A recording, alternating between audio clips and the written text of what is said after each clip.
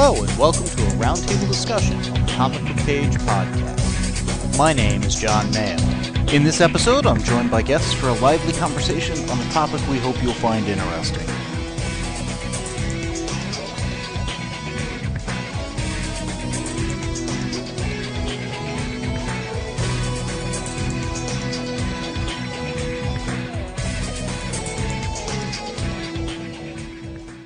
Alright, in this episode we're going to be talking about a movie, and it's going to be Star Trek Into Darkness. Typically I don't go to too many movies in the theaters, but some of my time constraints and schedule stuff have changed recently, so I've actually gotten to see it. With me was Kay Kellum, whom some of you may know as my sister. She too is a bit of a Star Trek fan, yes? Definitely. We got to tour the sets of Star Trek The Next Generation when we were both in college, which is definitely a part of our fandom of Star Trek. And John may recall that we walked on Romulus when we were in college. This was the two-parter unification or reunification, I forget what it was, of Next Generation, that had Leonard Nimoy guest starring. So we didn't get to see all of the set. Certain parts of it were closed.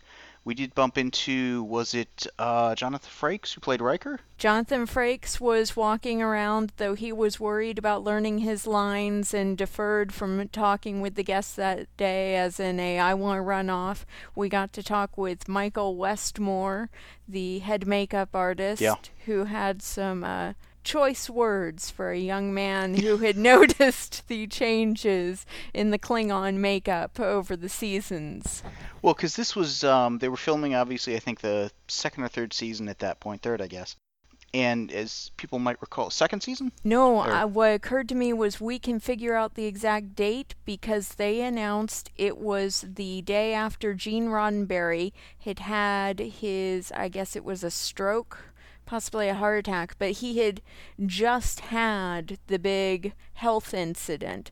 And so they had announced there was a very somber tone on set and asked that the guests be respectful of the fact that the cast and crew was very concerned about how the father of Star Trek was doing.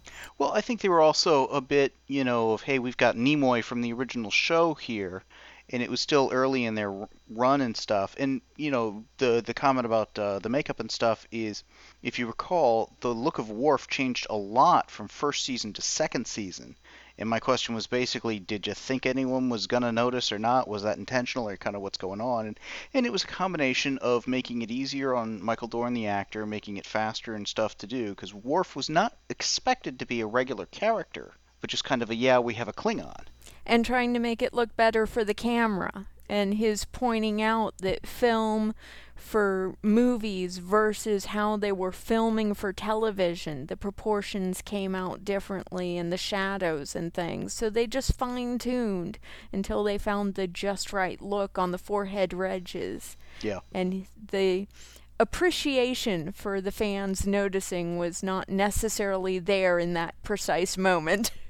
Well, and again, it was funny because with Next Gen, particularly that first half of the first season, they were shooting it more like it was on film, like a movie, versus the lighting you would do for television. And if you look back at it, you can see how the mood lighting on the Enterprise was very different. But of course, that's TV show. Yes. Let's talk about a bit about Star Trek Into Darkness. I mean, we've both watched Next Gen, Deep Space Nine, Voyager, gone back and watched the whole original run. I've seen all the movies. I'm pretty sure you've seen all the movies too. Well, and that's one of the things that struck me during the movie today is there were just so many nice nods to the fans who have been watching all of these literally decades, and lines that were, oh wait, I know that line, or looks between actors of, yeah, you think you've seen this scene before. Before we go any further, I do want to point out this is going to be a bit spoiler-filled. I mean, we're going to talk about the movie stem to stern, and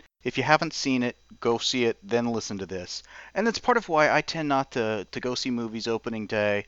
And certainly I don't want to be reviewing something. I mean, with the comic stuff, we review it about a week and a half after the stuff comes out. So people have a chance to experience the story first and then hear what we have to say. There are other places that'll go and tell you everything the minute it comes out if you want it spoiled. That's great. You've had the chance to go see it. If not, see it, then keep listening. But The reason I wanted to mention that is there were a lot of aspects of this where I was very tempted during it, and had we been watching it on DVD here at the house, I would have said, hey, did you catch that? Yes, definitely. Character names, there were a couple of things where it took about maybe halfway through the movie. I didn't have a watch, so I don't know how far through, where I realized this is Star Trek II. And by which I mean it is Star Trek II: The Wrath of Khan, and there were certain key things. Oh wait, there's Carol Marcus. Eventually we get Khan himself. There were aspects where they did some reversals of what they had done in the first film. I was expecting, frankly, the torpedoes to be the Genesis device. There were just these precise moments, these precise lines of dialogue, and nothing was lost on you, or you didn't come out of the movie saying something fell flat or what the heck were they doing if you hadn't seen the previous movies, the previous TV shows, whatever. But if you had seen Wrath of Khan, there was this extra layer for you Yeah, it stood of on its beauty. own, but it was also enough of a mirror image or match set that you get another layer of the story, like you said, Yes. which I really enjoyed, but because it was, again, once that light bulb went on for me, I'm thinking, oh, that's Carol Marcus. Okay, so are they going to do the love relationship with Kirk there since they had a kid? And these events are happening sooner and differently than in the old universe. How Khan gets to where he is, what Khan does, etc. Khan was still very much the Khan of old, but a different take on him, and understandably so. That it was fun to see where they went left where previously things had gone right, and where a few they just kind of went differently. Mm-hmm. The only part that I felt was really a little forced, but kind of fun and had my mind racing in one direction, was when McCoy was injecting the blood of Khan into the Tribble. And I'm thinking, Tribbles replicate like mad. You're looking for a weapon, essentially. Khan's blood replicates like mad. That's a biological warfare waiting to happen. I actually was wondering if they were going to take a Tribble over to the other ship and if that was the weapon of choice. And Yeah. I was trying to figure out how is a Tribble weapon, if you will, going to save the day. Well, that's essentially what they used against the Klingons in the original series at one point. Yes. And what I liked is there were aspects for me while watching the film where I was trying to second guess, trying to stay a little ahead of them. In a few cases, I think I got there before they did. In a few cases, I went in other directions and then saw where they were going. And I was usually pleased with where they went, Mm-hmm. because there was a few places where it's like, wait. Did we really see what's going to happen with this character, later, and a few places like that. All in all, it was fun. Now, the other thing we should mention is we saw it at the Bob Bullock State History Museum here in Austin, Texas, which has an IMAX screen. So we saw it in full IMAX, full 3D, and there were a few places where the 3D, 3D is a gimmick, no two ways about it. And you I tilt your head just wrong and it goes out. I went in flat out saying I don't need or crave 3D, but there are some movies where those extra inches on the screen are fun to have. Well, And 3 years ago, we went and saw the earlier yeah, Star Trek on the IMAX for the extra inches, and just some of those space battle scenes are fun to have. The size, the scale. this is also where we saw Avatar. Now, Yes. Avatar needed the size, it needed the 3D, it was an incredibly immersive experience. Yes. And it's funny because with this, and to a slight degree with the previous Trek film, which was in IMAX but not 3D, I often feel at an IMAX film like I'm too close to the screen. When they do the captions of, oh, we're in London or we're in, Mm-hmm. wherever, and I've got to crane my head to go to the upper left or the bottom right or wherever to follow stuff. Well, maybe I'm just that lazy of a viewer, but a little extra work to do it. Well, the difference for me between this movie and Avatar, because they had the different types of 3D, so the different glasses, was Avatar had the wraparound glasses, and Yes. this one didn't. So I could see the edges of my glasses throughout the movie, and I was getting slight bits of blurring at the bottom corners. And the Yeah. bottom corners is where the subtitles were when the characters spoke in Klingon. The other difference is Avatar was made for 3D. That was an integral part of how they created the film. This was something that was converted to 3D. And I know, a lot of people are going to see it without either IMAX, obviously, or the 3D. And I felt the 3D in places added to the film. Mm-hmm. There was only one or two where it's like they had an opening kind of a gambit, which kind of reminds me of like the old MacGyver TV series Yes. or James Bond stuff, where you've got this little mini adventure, then the opening credits, then we get to the full thing. And that opening scene was just incredibly fun, and I thought in a few places where the spears were getting thrown, there were one or two of those where it had a much more visceral feel to it and impact because of the 3D. The 3D at that point literally reminded me of some of the old original 3D experiences at Disney. Hmm. And it's one of those where there are a few other places the 3D was there to be there. One of the uses of 3D that I wondered about throughout the early phases of the movie, but it paid off later on, was again, if we'd been at home watching it on DVD, I would have commented, what is up with all the debris in this movie? Yeah, there were quite a few places where they had just stuff. And I mean, there was debris floating, there was ash floating, there were things floating constantly. But way late in the movie, there's a payoff, and they're dodging debris, and the debris is integral. Hmm. And because the 3D had been, I don't want to say highlighting the debris, but making you aware of it Yeah. throughout, it wasn't like debris suddenly appears out of nowhere and becomes a part of the movie. It always kind of annoying when you've got this pristine world, but when they need debris, it's there, or you've got this empty world, but when they need crowds, they're there. Yes. And yeah, no, I know exactly what you're talking about there. Now, one of the things that frankly drove me nuts with the first film, and was not as big of a problem, but was in a key scene, was the damn lighting on the bridge. The lens flares. When Carol was basically doing the "Dad, don't kill me" scene, and the light behind her almost blacks out. I mean, you can't see her neck. You're getting blinded by the light directly behind her. I know that was intentional, but it was so distracting, so annoying. She got decapitated by light when I think they were going for an angel halo type effect. Yeah, it was distracting. I don't say it killed the mood, because it didn't, but it was far more noticeable than it should have been. Good lighting is invisible lighting. Yes. Overall, I like how they have revitalized Star Trek. I love what they're doing with it. I didn't expect to love it. I'm not an original Trek person. I didn't really like original Kirk or original Spock, especially before Next Gen. I came back to the original generation and we rewatched it after the reboot 3 years ago. And I appreciated it more watching it on DVD after this movie. And after watching the first movie, I could see where they had drawn the inspiration for so much out of the TV series for that movie. And you can even find where they got the idea for like the Spock Uhura relationship out of the TV show.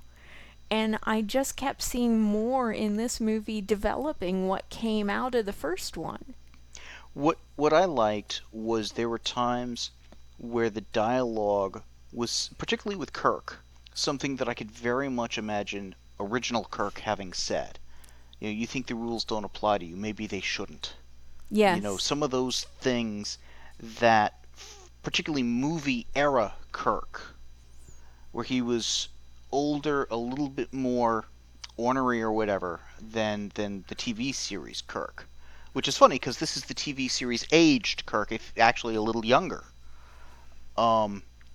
It's fun how they're staying true to the characters yet making them their own, both in terms of how the actors are doing it, how they're writing it. Spock, Uhura, and Kirk Anna Bones. They've got those characters, they're unique. If I closed my eyes and I hear those lines of dialogue, I know which character that is, and I can feel the moment.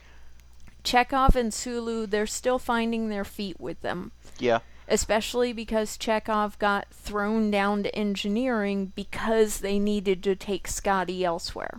But both Chekhov and Sulu, and Scotty to a lesser degree, haven't gotten quite the screen time, mainly Chekhov and Sulu, to really be as fully developed. But there are aspects of them that are very evocative of the original versions of the characters, Yes. yet their own. Yes. What I find interesting is Scotty's gotten a lot of good screen time, less so in this one, more so in the first. He's gotten great character development. When he's used Yes. memorably. And before, originally I would say not I would say, but I think the general consensus would be the three main characters, Kirk, Spock, McCoy. In this, I think it's much more of a toss-up between McCoy and Uhura, because they did some great stuff. Granted, they've got a great actress for the role. Very true. And great. I mean, they've got great actors all the way around on this. I don't think anywhere they really kind of skimped or had bad people.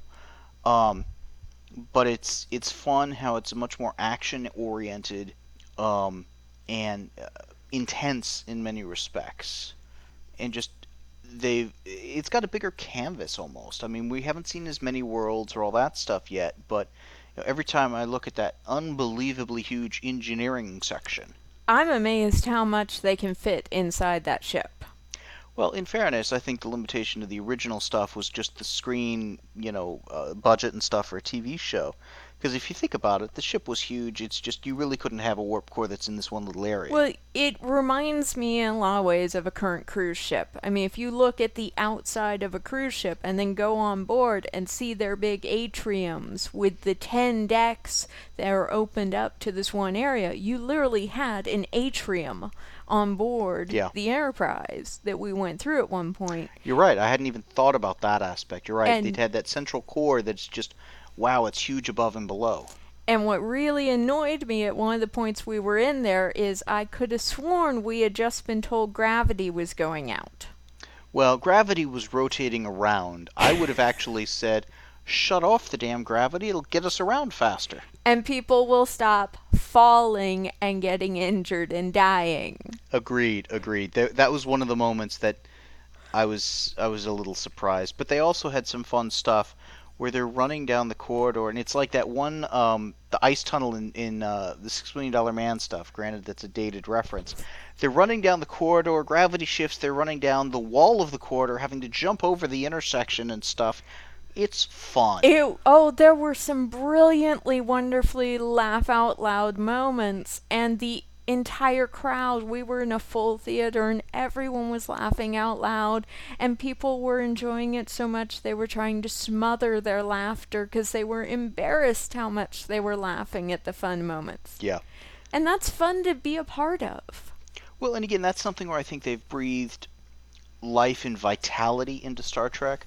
As much as I love the original cast movies, the next gen movies and stuff, there was a certain cerebralness or stiffness, frankly, to some of those, almost a highbrow thing, whereas this is much more relaxed, let's have some fun with it, and not make fun of it. Well, and this had audience members that we were there with. I mean, every generation, I think, was represented. I saw people in their 60s, I saw preteens, and yet there were little lines of dialogue like, we're going to take the ship from the mud incident. Now, I'm pretty sure that's a reference to one of the original episodes. It's funny you mention that, because I'm reading the Star Trek comics, and the writers and producers are very involved in that, and they had the mud incident, and it was a female mud, not... Oh. If I'm recalling correctly, and I'm pretty sure I am. And it's one of those, it's like, okay, this isn't Harry Mudd, but it is a Mudd. And I would have to double check if the ship looks the same. I'm willing to bet it does, because they did a couple of things in the comic, like they did the Tribble episode, and it starts with Scotty's office and desk on the planet he was essentially, marooned out on. And if you go back to that movie and you go to that scene, sure enough, there's a Tribble in a cage.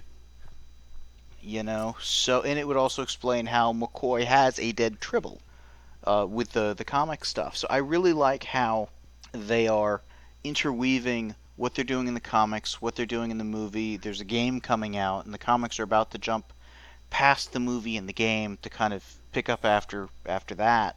And they also did a prequel 4-issue miniseries in the comic, both before the original movie. And in that, remember the fireside scene with Spock saying, "This old Spock, how I got here?" Yes. That was all the 4-issue miniseries. I love the use of old Spock. I think not just that Leonard Nimoy pulls off what he's given beautifully and brilliantly, but I really love the Zen attitude that they've given that Spock.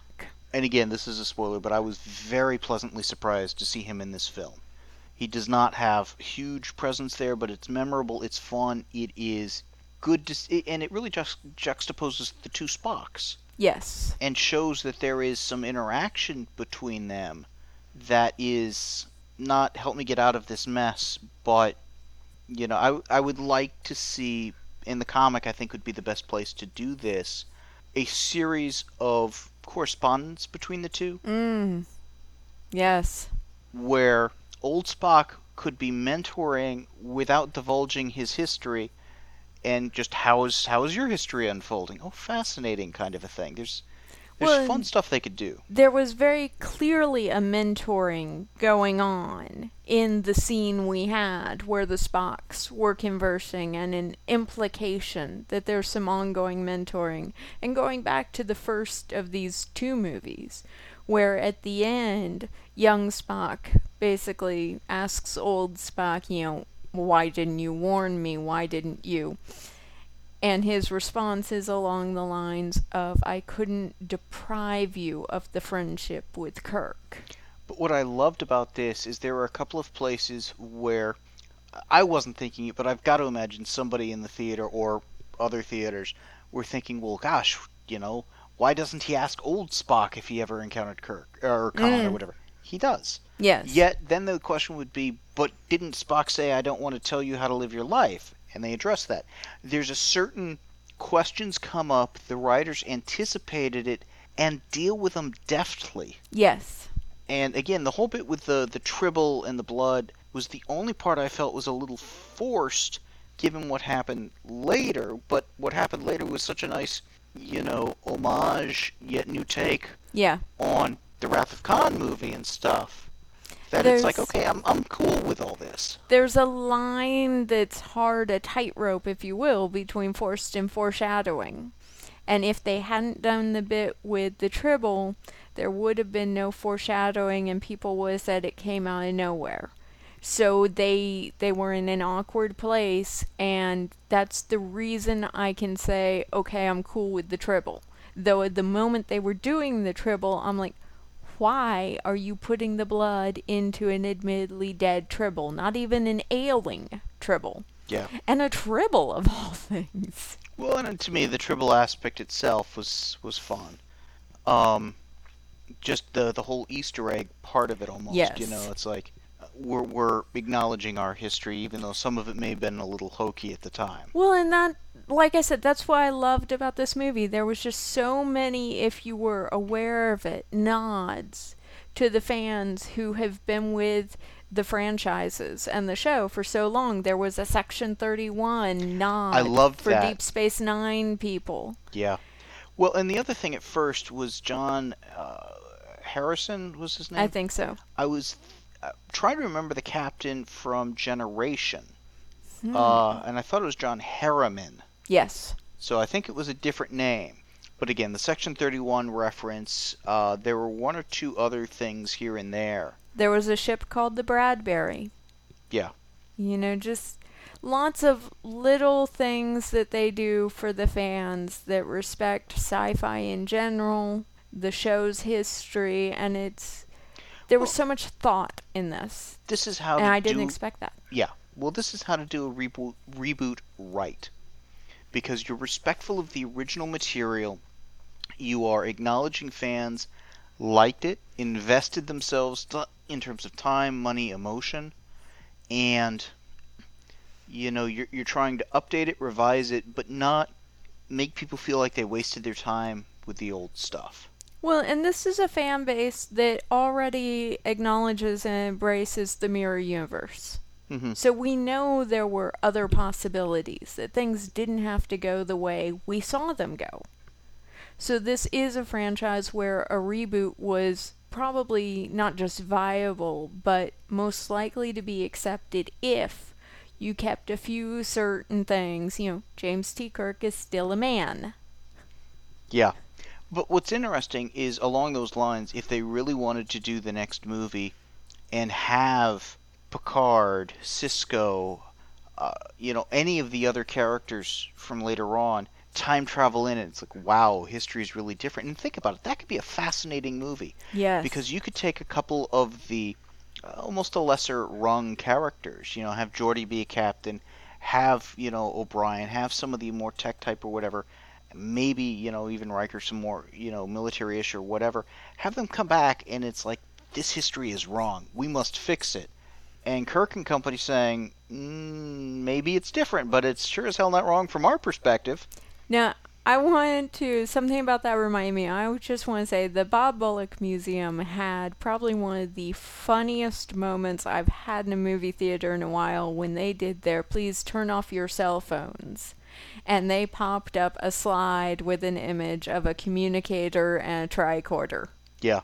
Well, what's funny is it was classic Trek ones. Yes. Because the new Trek communicators are similar but look just a little different. I nitpick, but it was fun to acknowledge, hey, we're doing Trek. About the only thing they didn't do was saying talking during the movie would be a violation of the Prime Directive. Yes. They had the spirit of the audience in mind and they were all with it, and it was just, again, a lot of fun. Yeah, no, this was a good place to go see the film. I like seeing films there.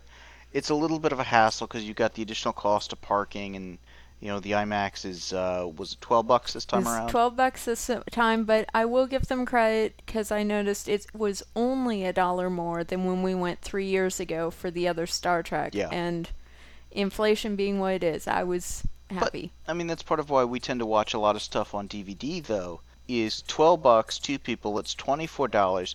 I'm not even going to count the $8 parking because we happen to have a free thing for that this time.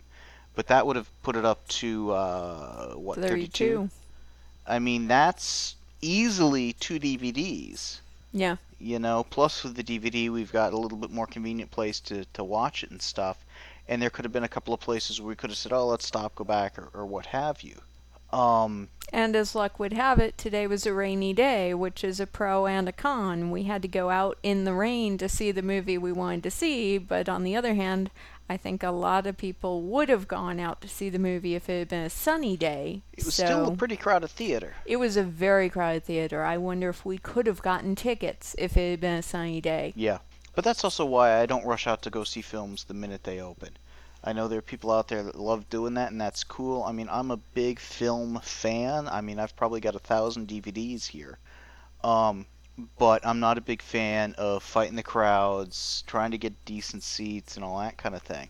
And I thought we had really good seats. Again, I always feel like I'm too far into the film sometimes with an IMAX, but it was a wonderfully immersive experience. I really liked the epic size and scope of what they're able to do on film these days. I thought they used the 3D beautifully. For a gimmick, I didn't think they overused it. There weren't any places where the 3D effect felt wrong and kind of threw me out of it. It never felt forced, but I could also see where people would feel it's not integral. In other words, Yes. I think if you were to see it without 3D, you're missing something, Yeah. but not something unbelievably important. It doesn't ruin the film without it. And that's a nice balance. Exactly. Back in the 80s when we would go to Disneyland and see some of the really early 3D things, and they had the little animal that flew out and acted like it perched on the shoulder in front of you. There was a moment that reminded me of that because when they had the people chasing everyone through the forest, and they were throwing the spears and firing arrows, and they turn and one comes towards you.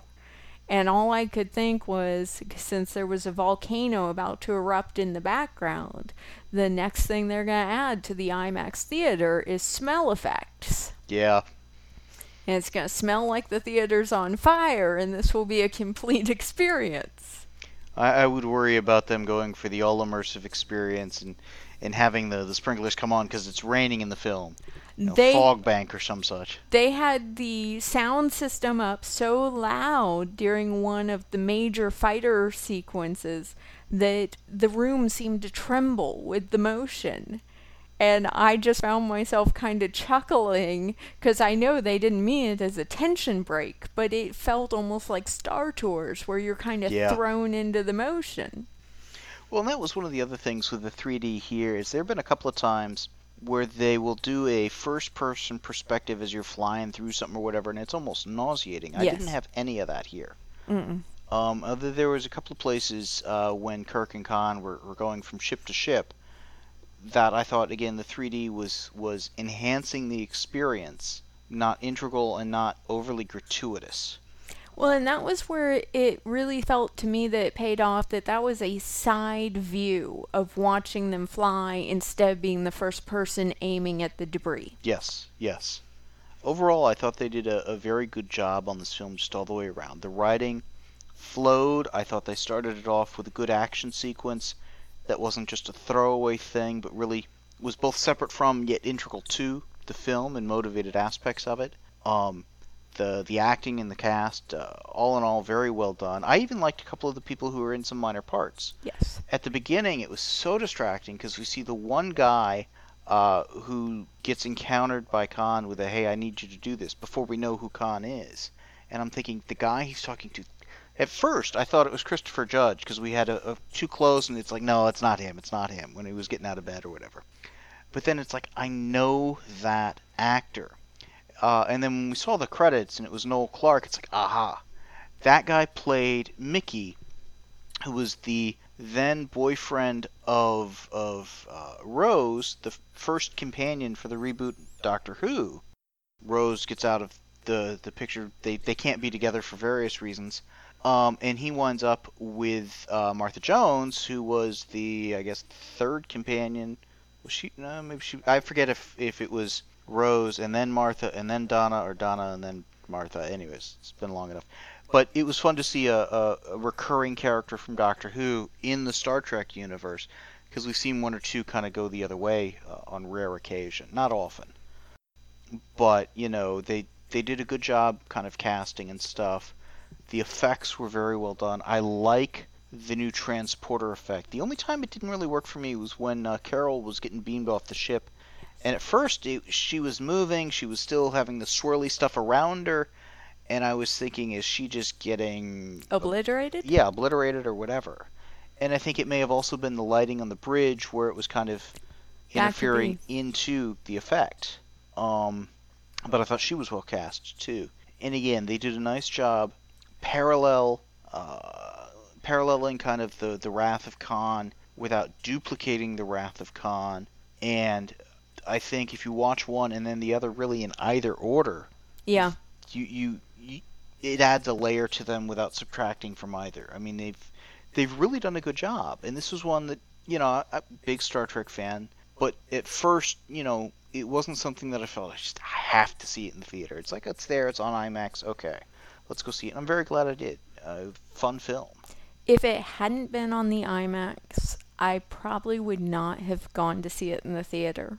It was only the fact it was IMAX, and it had those extra inches, and I had a feeling it would have the space battles. Now, by extra inches, you mean like the extra 30 or 40 feet? Yeah. Okay, just to be clear. The extra 2 stories of the screen that justifies their claim to have the largest screen in Texas. Everything's bigger in Texas, apparently. Yes. Well, and again, part of it for me is I've got the projection system here at the house, so I've got a very movie-like experience here. Is it the same as being in a movie with the THX sound and all that? No, but not that bad. I've got more comfortable chairs, I think. Definitely. You know, I've got whatever snacks I want to provide and as much soda as I need and can stop and start, you know? And again, just the cost factor. But the IMAX certainly makes it a lot more appealing to go to it and stuff. And they fixed the biggest problem I think we had with the first one. You know exactly where I'm going with this. So, a couple of years back, we're going to see the first of the Star Trek reboots. We get in there, and we were a little bit further up that time, I guess.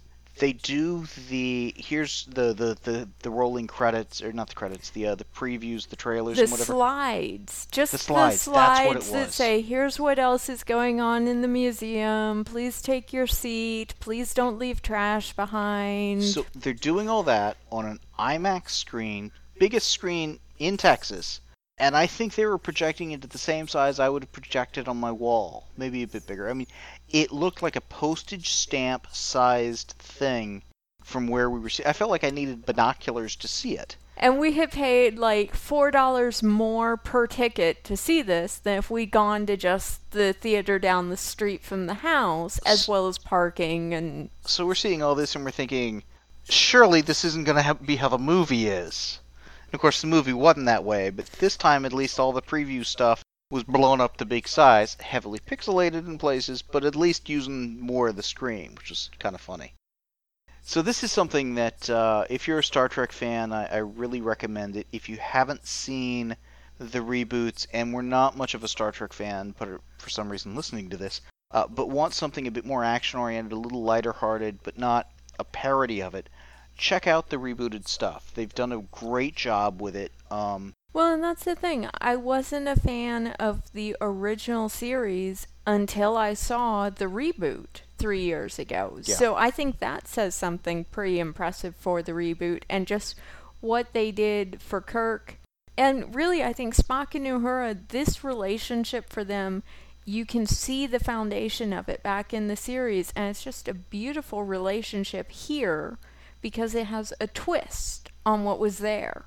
Well, and it fundamentally changes aspects of Spock's character without violating them, because he now has a very clear emotional side. And there were aspects, there was a great scene in the Mudd's ship or whatever, where they reference the events of the first movie when Vulcan gets blown up, and the relationship between Spock and Uhura in a very good way. Yes. And, you know, they did a few other things in the film that deepened his character quite a bit. These characters are definitely growing and moving forward and on a progression, which there were times with the original set of movies I kind of wondered. Those characters kind of always seem to be, he's still captain of the ship. Even if he's admiral, he's still captain of the ship. He's still the same basic person. But they played around even with that in this film. When Kirk had gotten busted down to first officer under Pike. and Spock keeps referring to him as captain. You know, they keep doing that dynamic, and it's funny because it echoes the they fall into their comfortable roles aspect. It also almost foreshadows Admiral Kirk getting busted down, and just how this is such a core part of Kirk's being. Of the rules are there, he acknowledges them, they need to be there, but maybe they don't always apply to him. You know, it's Yeah, he's always going to be a rule breaker, but he's always going to break rules for the benefit of others. he always does stuff for the right reason, and sometimes because of who he is, sometimes almost despite of who he is, and sometimes because of being nudged in the right direction by Spock, McCoy, or some of the others. I'm really looking forward to where they go, both in the comics and stuff, and certainly with the next movies. I mean, my only disappointment with the whole reboot is it almost, not almost, I think it very much prevents a weekly TV series for Star Trek, and I would love to be seeing what we're getting here on just that frequent of a basis. On the one hand, I agree, but on the other hand, we just ended with To Boldly Go for 5 years. And I suspect in the comics we're going to get some of those 5-year voyages. To a degree, I think we've already gotten some of them.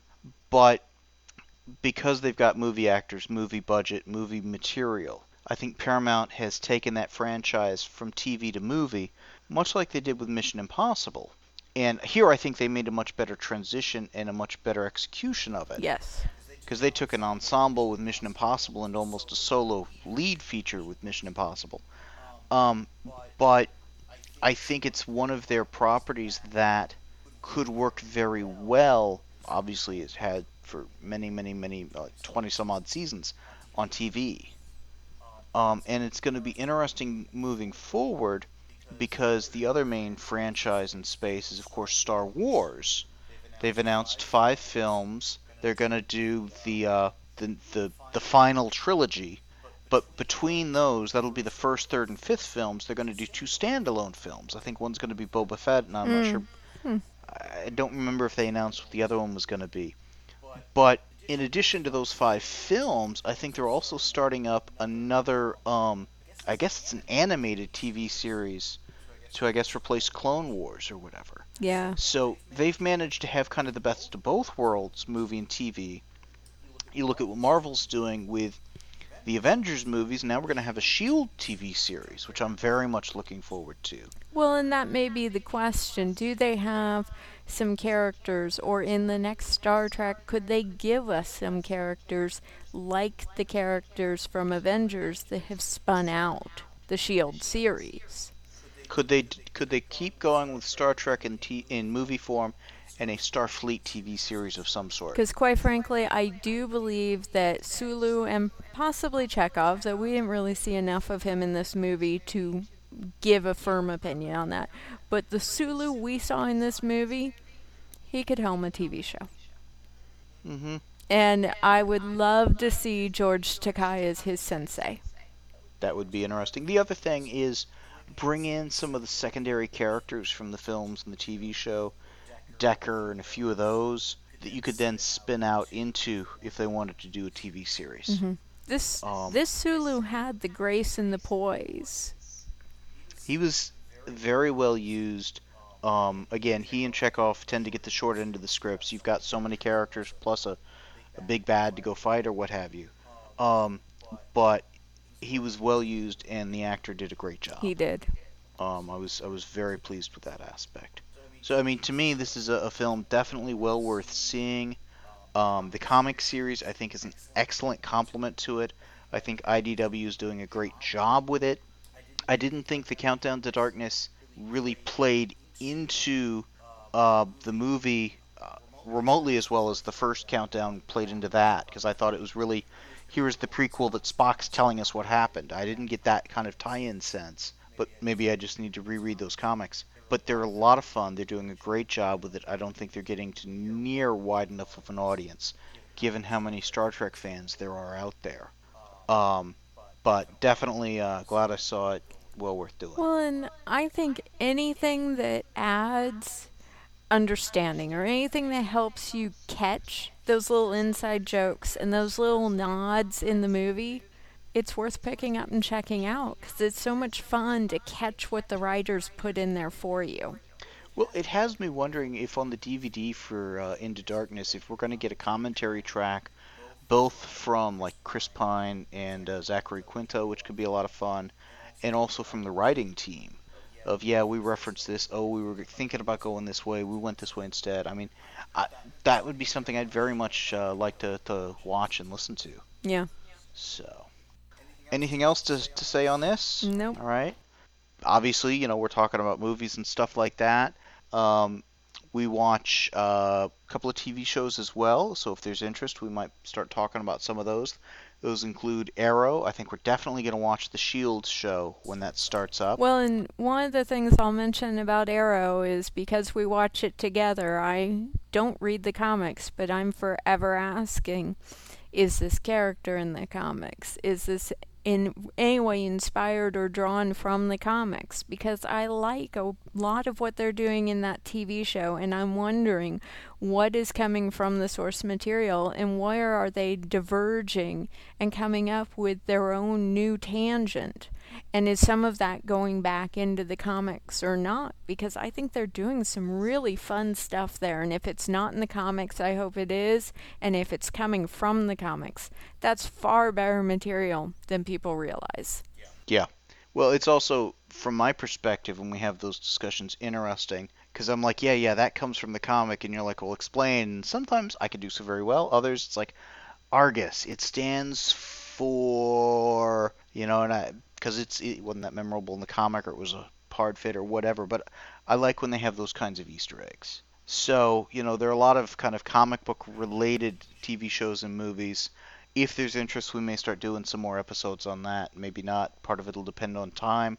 Again, certain constraints and limitations on my schedule have changed, which made going and seeing the film today possible. And certainly, kind of the de facto, I don't want to say ban on talking about movies and stuff has kind of been lifted, but there was essentially an edict, I guess, would be all Well, comics all the time. And certainly, this is a comic book related podcast, no question about that. It's going to stay that way. But there's also comic related stuff in movies and on TV that I'd like to be talking about. well, and I started going to the San Diego Comic Con in 1991, and the only reason John persuaded me to go that year is because there was a panel that was going to have writers from Star Trek The Next Generation.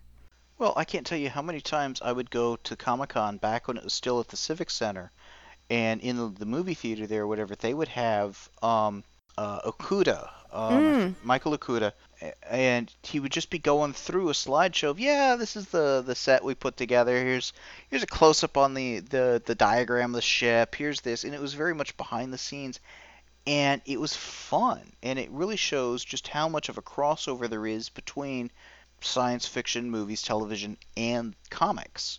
In addition to the writing team from the movie doing the comics, I mean, there's just so much back and forth, and to kind of put blinders on and say, well, I don't want to talk about this because it's not strictly comics, or I don't want to talk about this comic because it's an adaptation and I just want to deal with the movie, the source material, or I don't want to deal with the show Arrow because it's not the source material of the comic, or whatever. I mean, different things work different ways in different mediums, and to me, it's all good. I like all this It stuff. can be fascinating seeing what came from the source material, what didn't, and sometimes the interpretation or the limitations, even, they're placed on a story because you can do things in a book that you can't do in a movie or vice versa.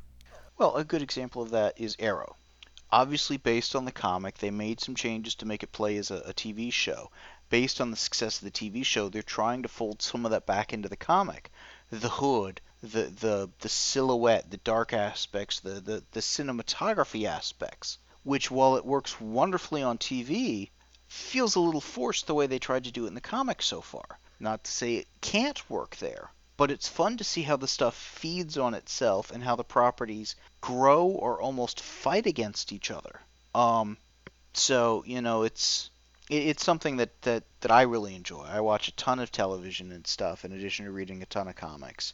I may not watch the stuff the instant it hits the airwaves or the movie screen or whatever, because I'm trying to keep up on the comics too. But again, that's part of why I like going to Comic Con is I get movies, TV, comics, the whole nine yards. Well, So and the flip side for me is sometimes I will deliberately let a TV show build up 6 episodes that I've recorded because there are some shows where they are weaving these threads together in the plot. And you may catch a lot of it if you're watching it as it airs week after week. But if you sit down and you watch those 6 episodes yeah. back to back to back to back to back, and you see it all just unfold in a row. You're just amazed at the tapestry they wove for you. Well, it's funny because with comics, a lot of people will hold off and either collect the multiple issues or literally wait for the trade for that same purpose to get more of the story at once. Mm-hmm. And we've done that a couple of times on TV shows because we get together, Wednesday, Friday nights and stuff. Um, and I forget if it was Scandal or what show it was, where we watched one episode, immediately watched the next. It's got the previously on recapping a scene that we saw just moments prior, and the recap Was was different. different, just enough to put a slightly different spin or whatever. It's like, come on, guys, that's cheating. They changed the dialogue, they changed how they cut it together, and it played differently, and lines were interpreted differently, and it came across with a whole different feeling. And if you hadn't seen it 30 seconds earlier, you weren't as aware, but if you've had a full week to dull your senses. Well, it's taking the comic book concept of retconning and applying it in a very real and manipulative manner, and not maliciously so, because they're trying to recap a full episode in a couple of scenes. So sometimes you need to tweak the scenes you show to get the same effect, and I get that. But it's interesting. There has got to be a fine art, or if there isn't, there should be a course on teaching the fine art of filming or editing previously on segments for TV shows, because sometimes they will assemble those with lines of dialogue put together out of order, and it totally changes a conversation. Well, it's interesting because Drew and I were talking this week on the Weekly Comics Spotlight about the previously on page, because we didn't have that for the Nightwing issue we read, and it's like, oh yeah, he's in Chicago now, and some of it took a little harder to get back into the story. Whereas we read Wolverine and the X-Men number 29, Drew hadn't been reading the series, but because of the previously on, he had that entry ramp, and it kind of takes the place of the opening credits of a TV show, which will, back when they had full opening credits, recap the premise, give you who the actors are, who the characters are, give you the tone, the style, the mood. Whereas if the story just starts... There were some shows, Doogie Howser comes to mind, where if you watched the opening credits, it told you everything you needed to know the premise of the show. I think a lot of sci-fi shows tend to do that. I would expect S.H.I.E.L.D. to try to do it, in terms of what does S.H.I.E.L.D. stand for, what's it mean, what's the premise, who are the characters, why do you need to watch? Because a lot of sci-fi shows in particular, if you don't get it, the show makes no sense, you're perplexed, you hate it. Awake, I think that was one of its problems. Yes. While they did kind of repitch the thing every time, if you don't do that, if you don't get it, it doesn't fly. Anyways, we saw the film. We thought it'd be fun to have a discussion, record the discussion, put it up as an episode. Let me know what you think. Post on the forum. You want to hear more stuff like this, be it either on, films coming out or, past DVDs and stuff like that. TV shows you think might be worth getting a periodic, what do we think about sort of a deal. We'll certainly consider that. Anything else? Or does that pretty much do it? That does it. Cool. The show notes and forum for this podcast can be found at www.comicbookpage.com under the podcast and forum sections of the website. Please email us at theguys@comicbookpage.com and let us know what you think of what was discussed in this episode. Thanks for listening.